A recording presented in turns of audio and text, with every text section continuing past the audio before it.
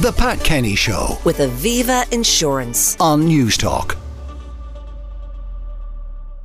But we're going to start with, I suppose, some of the politics of the day and some of the stories that are dominating our papers.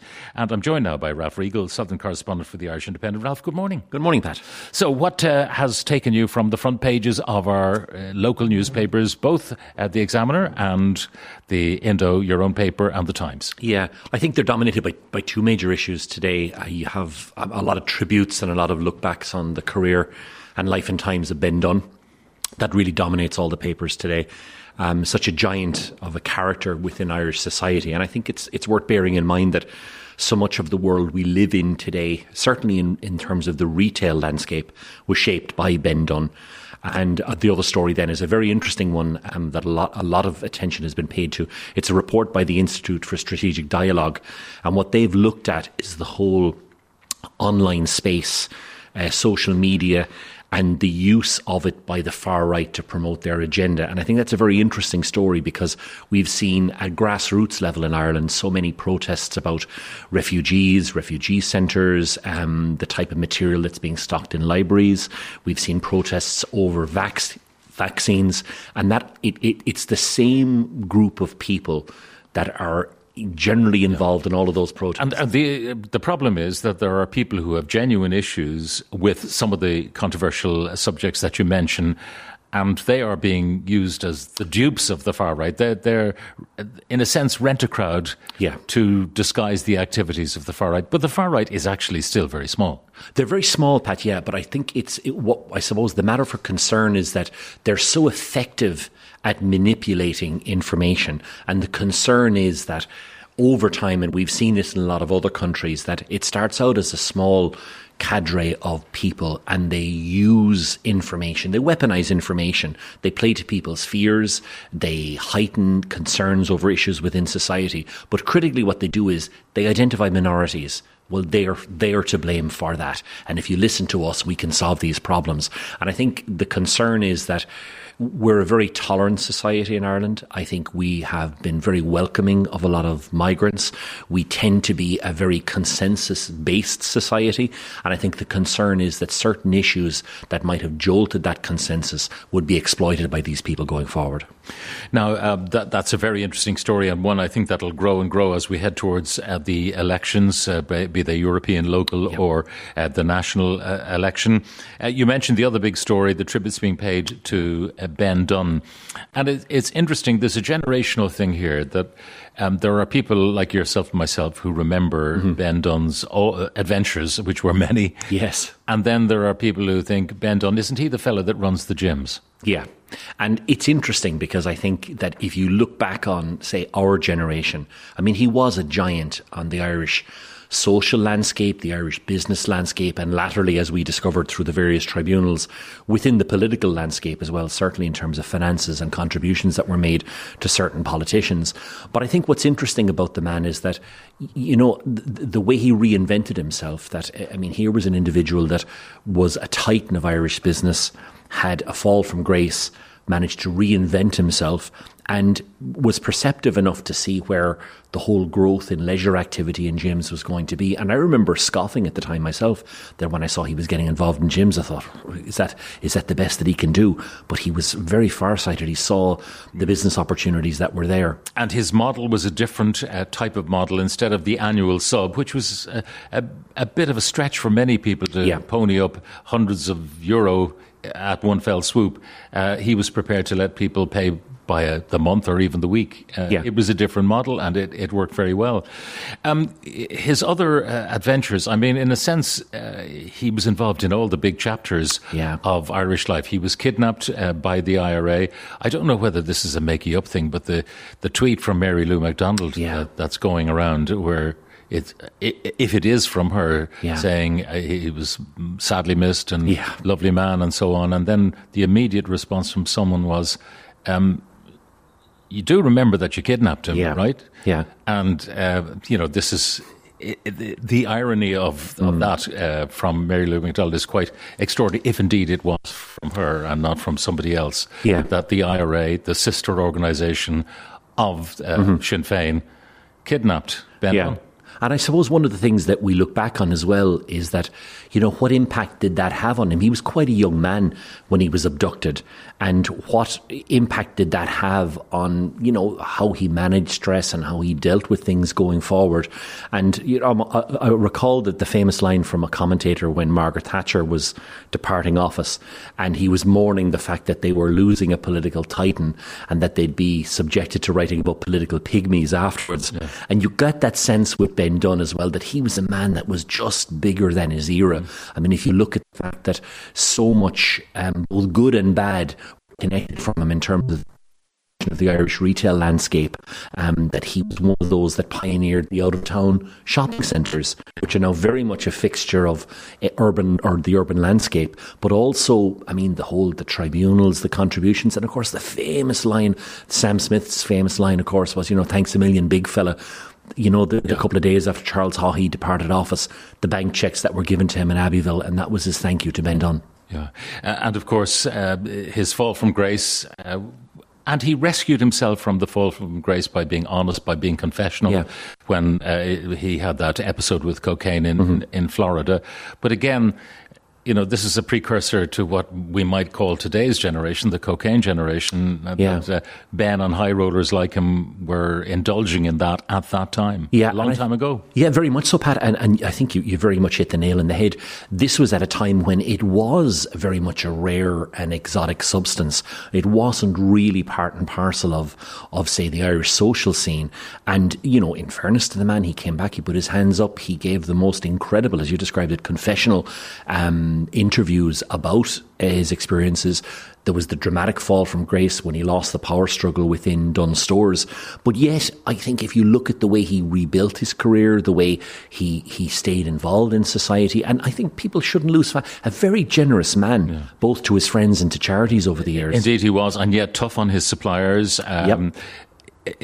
What has happened since, of course, if you like, the father, who was, it's a Cork story really, Ben Dunne Sr., then Ben Dunne Jr. takes over, even though he's the younger sibling. Youngest of the family, that's right. He takes over, but when eventually they threw him out because of his carry-on, Margaret Heffernan takes over and truly has transformed Dunne Stores. There was a mantra that Ben Dunne Sr. had, which was never be undersold by anyone. In other words, always be the cheapest in the marketplace. Yes. And then Margaret Heffernan identifying that, there is Primark and H&M and places like that. We're not going to go there. No. And they've moved up market and they have done hugely well. Yeah, very much so, Pat. And it's quite fitting that we're talking about that here in Cork today because, of course, Dunne Stores' first store was in Cork. It's on Patrick Street, and it's a brand that the company are very, very proud of. And if you look at some of their stores, I think in particular at Bishopstown here in Cork, it is very much an upmarket store. It has gone for quality brands, it's gone for extra quality in terms of clothing, in terms of home furnishings, and it has been a huge success story. Now, going back to your time in the United States and the sentencing hearing for Molly Martens, it sounded like a trial, but it wasn't, because there was a plea bargain and they were guilty of this second-degree manslaughter. I was becoming, as you and I chatted on many mornings, I was becoming more and more incensed by the way the American legal system works. That they were allowed to provide all sorts of stuff, rubbishing the Corbett family, rubbishing Jason Corbett, rubbishing his family, and there was no real riposte. Now, the judge, it turns out, had read a lot of the stuff and had been informed, but even so, what emerged for taking the life of someone, bludgeoning a man to death, they got a very light touch sentence. Oh, absolutely. And I don't think I can put it any better than Sarah Corbett in her victim impact statement, which was saying that, my dad's life was worth more than a few years in prison. But ultimately, they're going to serve about 4 years and 3 months for taking a man's life in the most horrendous and violent of circumstances. And it's unfortunate that is the American system. It was an agreed plea bargain arrangement. And was this to save money, do you think? Simple as that? A very expensive trial? I think it's an element of it, Pat. There's no point saying that it's not. North Carolina has quite a high homicide rate. There's a major backlog of cases because of the COVID-19 pandemic still lingering effects of it there. This retrial would have been between 6 and 8 weeks in duration. The original trial was 5 weeks back in 2017. And I think, in fairness to the prosecution, I think they probably looked long and hard at some of the evidence that the defence were going to introduce, such as the problems about the Irish pathology report over Jason Corbett's first wife, some of the evidence that was given by Molly Martin's friends. But the reality is that it was a sentencing hearing. Everyone had a voice, everyone had someone to defend them except Jason Corbett. Yeah. It was fair game. Whatever was said about his character was basically left unchallenged. But when we look at Tom Martens, the father, and getting credit for his exemplary service to the FBI and the country, and I was just thinking, well, Mr. Hitler, we were going to execute you, but we're not going to do it because you built the autobahns. Yeah. It was that kind of stuff. Yeah, it very much was. And I think probably, well, certainly from what I felt, the most upsetting day was when one of the hired guns, effectively, experts that are brought in by the defence, were discussing the level of violence that was inflicted on Jason Corbett. And instead of saying, well, look, as both Tom and Molly Martens had said that they'd admitted this was excessive violence, they went too far. But the defence expert, all he would say was that, it was an example of how terrified Tom and Molly were. And that was very upsetting to the family. One member of the family involuntarily said, oh my God, at which point the judge warned that he wanted control within the courtroom. But there wasn't a scratch on the pair of them? Nope, not a thing. To the point where Jason Corbett wasn't only taken out of that room on a stretcher, his blood was on the ceilings, on the walls, on the carpet, on the furniture. And I'm mindful of the hour of the morning, but the reality of the scale of his injuries is that when he was put on the medical examination table to be prepared for the post-mortem, there were pieces of his skull actually falling out onto the table. That's the horrific level of violence that was inflicted on this man using a metal Louisville Slugger baseball bat and a heavy concrete paving slab, to the point, again, to stress that Tom and Molly Martens, they didn't have so much as a scratch, a bruise, a cut, anything on them. Now, in the aftermath, we got the sentencing, and there's a span of sentences they may serve, but one way or the other they'll be out in relatively short order because of time served.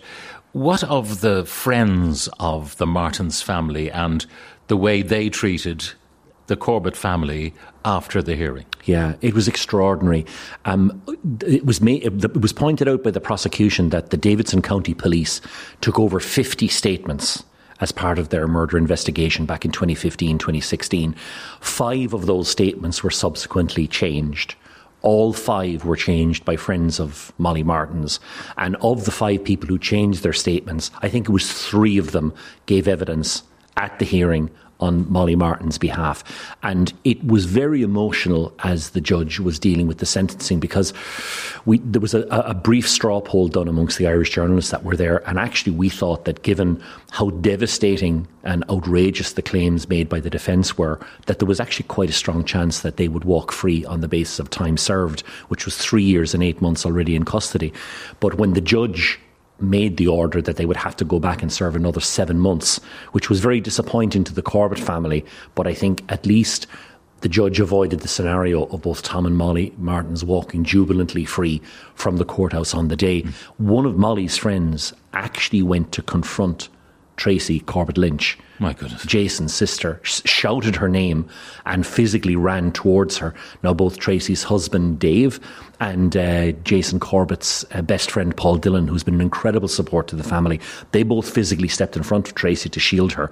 But at that point then, there was 2 of the sheriffs grabbed this woman, dragged her out of the scene, took her outside the courthouse and warned her to leave the area immediately. Now, obviously, you were focusing your attention on the court itself and the people in it, who were all kind of interested parties, probably a few rubberneckers who turn up for things like this. Yeah. But do you have any sense of what the greater population in the area thought? I mean, did the pals of Jason Corbett, he must have had work pals and so on. Yeah. Did they rally round to say, this is a disgrace, what has happened? I think that was the feeling, Pat. But I think They were very upset. They had gone out of their way to support the family.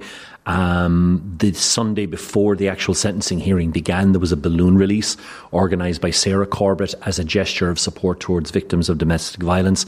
There was a huge turnout of former colleagues of Jason Corbett. There was neighbours.